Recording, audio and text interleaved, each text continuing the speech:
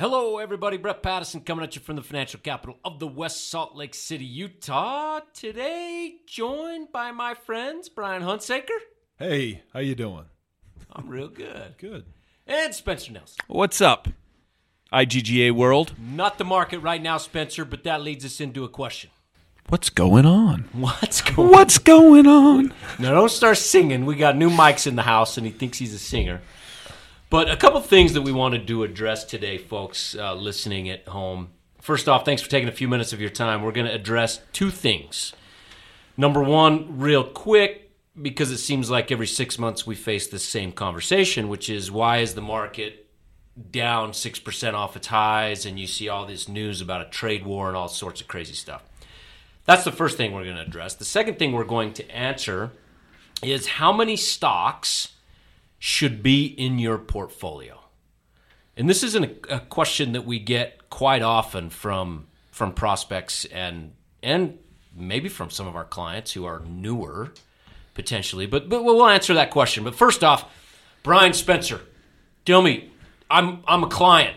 I'm a little nervous right now about the market. Trade war. Everything happening.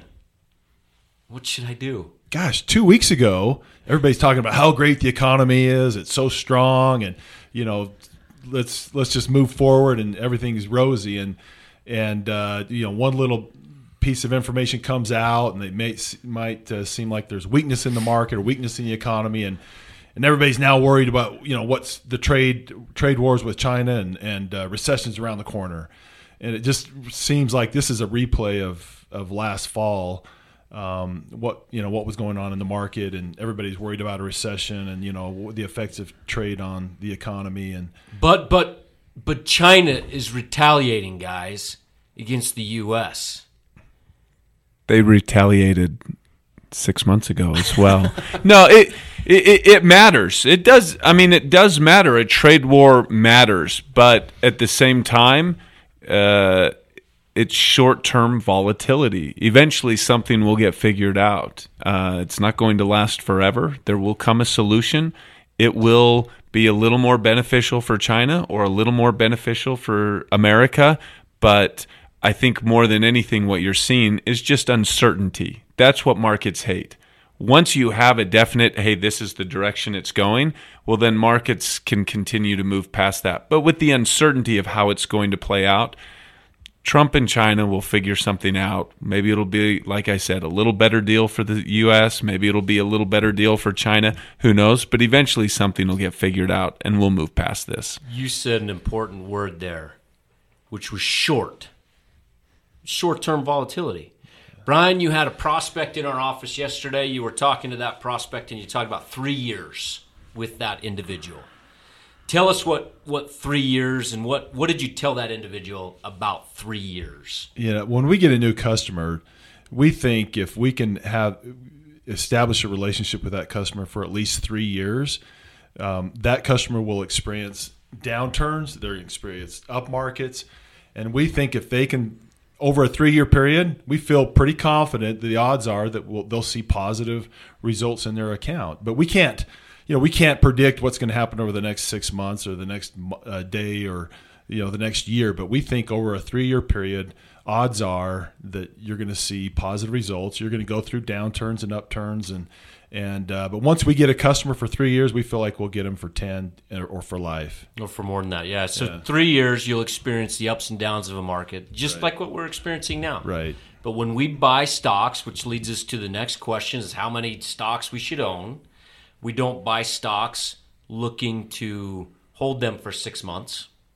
We buy stocks looking to hold them for... Well, really, we go into it thinking we're going to hold them forever.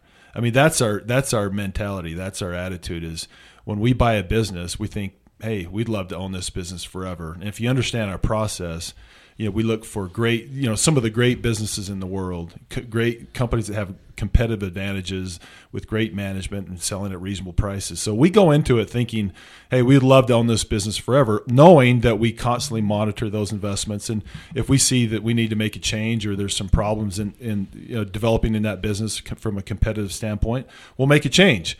But when we go into it, we think, hey, we want to own this business for a long time. Okay. And if we don't want to own it for a long time, then we aren't going to buy it. Why are we going to buy something that we want to own for 6 months that we don't believe is going to be successful for a long period of time? And successful even in the midst of a trade war?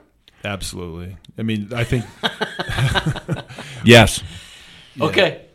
So are we worried about the trade war happening right now? Well, I mean, We're aware. Sure. We're aware of the trade war. We're constantly evaluating how it's affecting the companies, if anything's changing. But no, we're not gonna run for the exits on a trade war. We think that things like this create opportunity for long-term investors. It's the short-term investors that, this could ruin their investment portfolio because they're so focused on short-term returns. But we're really focused on long-term. And when we talk long-term, we're thinking 3, 5, 10 years and longer. And a trade war within the midst of that time frame may affect a stock like Apple, for example, which we own. Yep. Full disclosure. It may affect that in the short term, but in the long term, we feel like it's not that big a deal. We have buy targets on every one of our investments where we will buy. And so what this creates is, if stock prices go down, this creates an opportunity for us to add more. To buy more. But to buy more. Yep. And we have plenty of cash for clients and new clients especially to put that to work. So we're in a pretty good position. Okay, so trade war, it's out there. We're monitoring the situation, but we're not freaked out about it like what you would see if you turn on CNBC. Right. Fair to say? Fair to say. That leads us to the next question. When we talk about stocks, we talk about our process. A question that we get a lot from prospects, investigating our firm. Should I invest with these people or should I not? Is how many stocks are in our portfolios. Now, when we get portfolios to review, and we do plenty of portfolio reviews, we're looking at a typical portfolio that has, 40, 50, sometimes 100. We've seen portfolios with more than 100 stocks. And sometimes we see a portfolio with a dozen mutual funds, and inside of each one of those mutual funds, there's 50 to 100 stocks or more. So they may have 500 or 1,000 different positions in their portfolio. Yep. In fact, I investigated. A client owned 3 ETFs. Those 3 ETFs held over 3,000 companies. Okay, we're going to talk about this, but what's the answer? Because as people look at our portfolio, they'll see 10 to 12 stocks, maybe a little bit more, maybe a little less at times. And they look at us like we're nuts. And we're looking at their portfolio that has 100 stocks like it's a big pile, beep, right? It's like it's a piece of crap. So what's the answer? And before we answer the question, Brian, you've had an affinity towards Warren Buffett for a very long time. Yeah. I want to play just a quick clip of Warren Buffett answering this question, and then I want you and Spencer to answer and summarize what Warren Buffett, and from your experience, add a little bit more.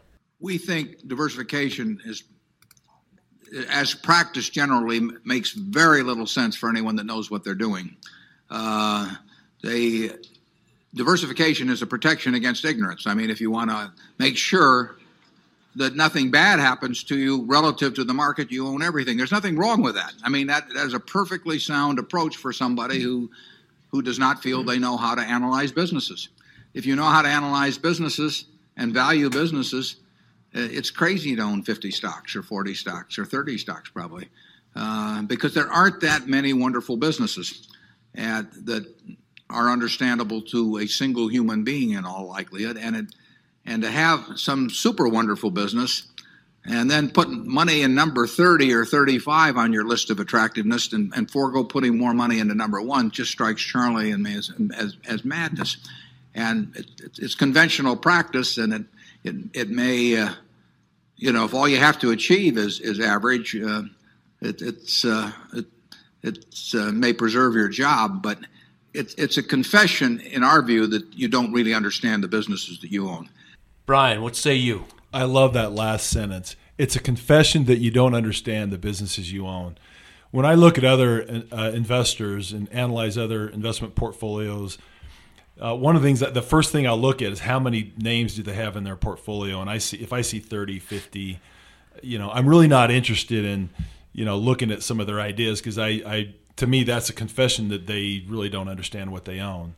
I mean, that's like Buffett said, it's, if you have 50 stocks, it's, probably because of ignorance and you don't understand how to value a business or don't understand businesses. And so, I really look for other investors that have concentrated portfolios where there's conviction, and so we feel like we understand businesses and we know how to value them, and so it doesn't make any sense for us to own 30 or 40 stocks in our portfolio.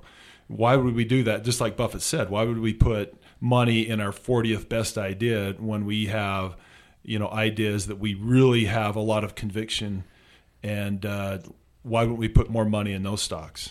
So you said something interesting there, and I want Spencer's take. You can't own 30 stocks or 40 stocks or 50 stocks because you can't understand those businesses. Why? Why can't you understand 50 businesses, Spencer?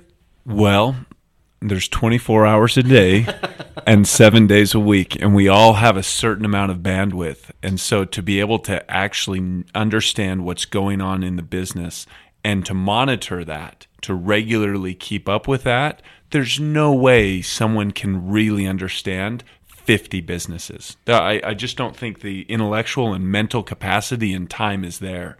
And so you can evaluate and maybe analyze on the surface 50 businesses, but if you're going to really understand those businesses, it's just too many. And so you kind of, it's a funnel, it's a funnel where you start at the top with a certain number of companies that you're looking at, and then you just narrow it down to the criteria. And then eventually, based on our process, we get to what we believe are the best companies out there. And to speak to what Brian said, why would you put money in your 50th best idea if you have real conviction on your top 10 to 20 ideas? I think that's reasonable. I think you can really know 20 companies or less.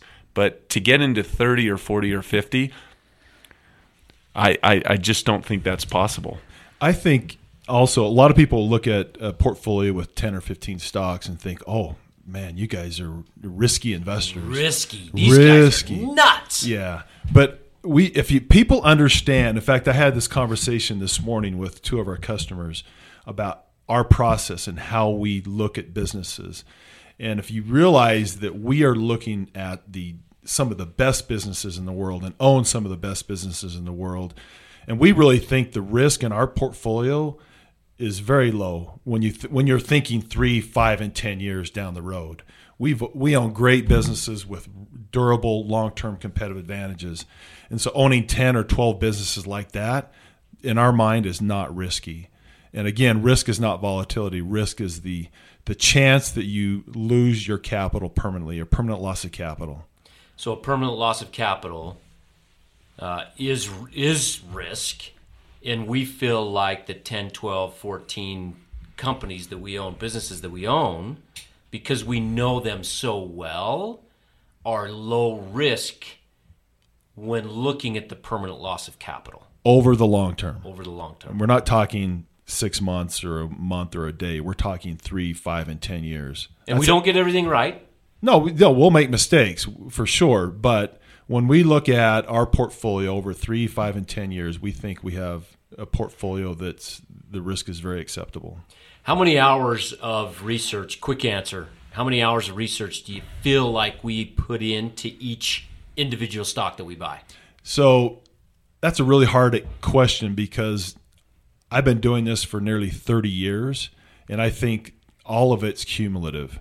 I mean, my understanding of a business has been of certain business or industries. I've been really accumulating that information over the last 30 years. And so, for example, Boeing.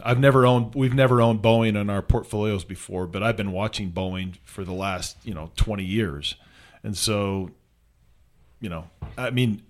I don't know. I dare don't say hundreds of hours. I mean, a long time. Yep. You know, when you look at the industry and reading about it, when you and, do all that research. Easily hundreds. Yeah. Easily hundreds of hours. That's not even a question. Right. Easily hundreds of hours. Yeah. So with that in mind, Warren Buffett said one thing that I love, and I want your take on what this means, Spencer. He says, more than so many stocks is just the attempt at the portfolio manager or advisor to preserve their job. What does that mean? Well, it's important. So the S&P 500 is kind of the backdrop, and people can use that either as a target or also as a scapegoat. And I would say definitely advisors, and I totally understand why, because they don't want to devote the hundreds of hours, will just diversify so broadly that they're just trying to match the market. But I would tell someone, why are you invested in those in individual stocks? Then just invest in the S&P, in the market in general. But really, then they can point to the market and say, we matched it, and that's the type of, I think, performance that those advisors are really trying to get to just keep everything safe, kind of play it safe, which is a strategy. And like Buffett said, that's absolutely fine. If you don't have the acumen to really understand and analyze businesses, that is a viable strategy. And I don't knock that unless someone wants to understand businesses and really dive into it like we do. There's just no value add in doing that. It's average. Yes. With fees. How many advisors out there can actually value a business, put a value and say, what's this business J.P. worth? Morgan had a study a year and a half ago maybe that said out of all the portfolio managers / advisors, 10% of those individuals use fundamental analysis. 10%. Well, so I don't know. That answers your question. 10% of the advisors out there. Well, I'll tell a really quick story, and I wasn't even planning on telling this story. So I'm a couple years out of college. I'm playing basketball in Europe.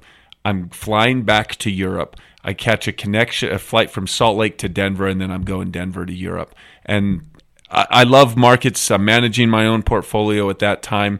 I sit next to an advisor from I'm not going to name the firm. And I sit there and I'm talking to him, and I'm wanting to talk about the market. I'm wanting to talk about investments. And he finally, after about 10 to 15 minutes, and I kind of understood he wasn't really grasping a lot of what I was saying. Not that I, am some genius or anything, but then he finally just said, I'll be honest with you, I don't follow the market very much. I just kind of do what the mothership tells me to do and allocate money where the mothership, tells me to allocate money. And I totally understand. A lot of advisors don't want, like I said, to devote the time and energy, because it takes a lot of time and energy to dive into these businesses. But at that point, you have to ask yourself, can my advisor analyze businesses? If he can't, then what am I paying for? And the risk in that portfolio, not being able to analyze a business, is probably greater than a portfolio like ours where we understand the businesses. Yeah. Spencer, I spent my first 10 years in the business industry on that side of the table, where the corporate headquarters wanted the financial advisors to just toe the line and sell the products, and they didn't want us to be analysts. They wanted us to be sales guys, and that's exactly what they are, sales guys. The other thing, Spencer, that your story reiterates to me is that these other advisors out there, and again, not naming names, but there's bad advisors out there. There's also very good advisors out there, just so everybody knows. But yeah. in your story, it reiterates the fact that they don't want to spend the time, because they want to spend the time looking for more assets to bring into the mothership. Sell. Yep. Absolutely. So they're full-time marketers. They understand enough to talk about it, but they don't truly understand what it is in that portfolio. Yeah. Hey, I got to spend my time marketing. Bring more money in. That's where they... And that's really what most advisors do. Yep. They're sales and marketing guys. All right, so to round out this conversation, I'm going to play one more clip from Brian, your hero, and now I think one of our heroes as well, and that's Warren Buffett. But this is where his right-hand man, Charlie Munger, jumps in. Come on, Charlie Munger is awesome. He's a national treasure. Charlie Munger. He is not politically correct. And he's picking up on the same topic of how many stocks you should own and diversification and all those things. Yeah, what he's saying is that much of what is taught in modern corporate finance courses is twaddle.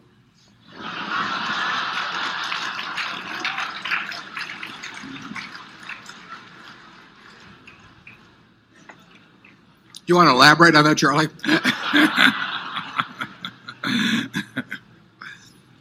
You cannot believe this stuff. I mean, it's modern portfolio theory, and yeah, it's. It has no utility. I mean, it will tell you how to do average, but I think anybody can figure out how to do average in fifth grade. I mean, it's just not that difficult. And it's elaborate, and there's lots of little Greek letters and all kinds of things to make you feel that you're in the big leagues. But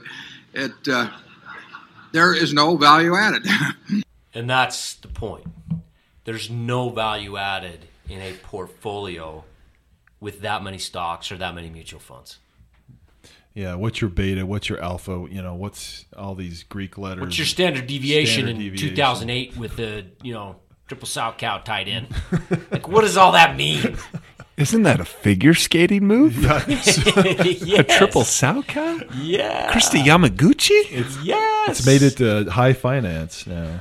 With that, my friends, I hope that answers the question of how many stocks to have in your portfolio. Thanks for taking the time today. Thank you very much, guys. Have a great week.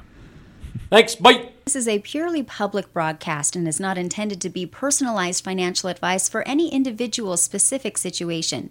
Each individual's financial situation is unique, and the topics discussed on this broadcast should not be relied upon and or considered as personalized advice. Specific financial securities discussed are not intended to address any listener's particular financial situation and should not be considered recommendations. This is for educational purposes only. For more information, please contact Iron Gate Global Advisors at info@igga.com or by calling 888-591-0334.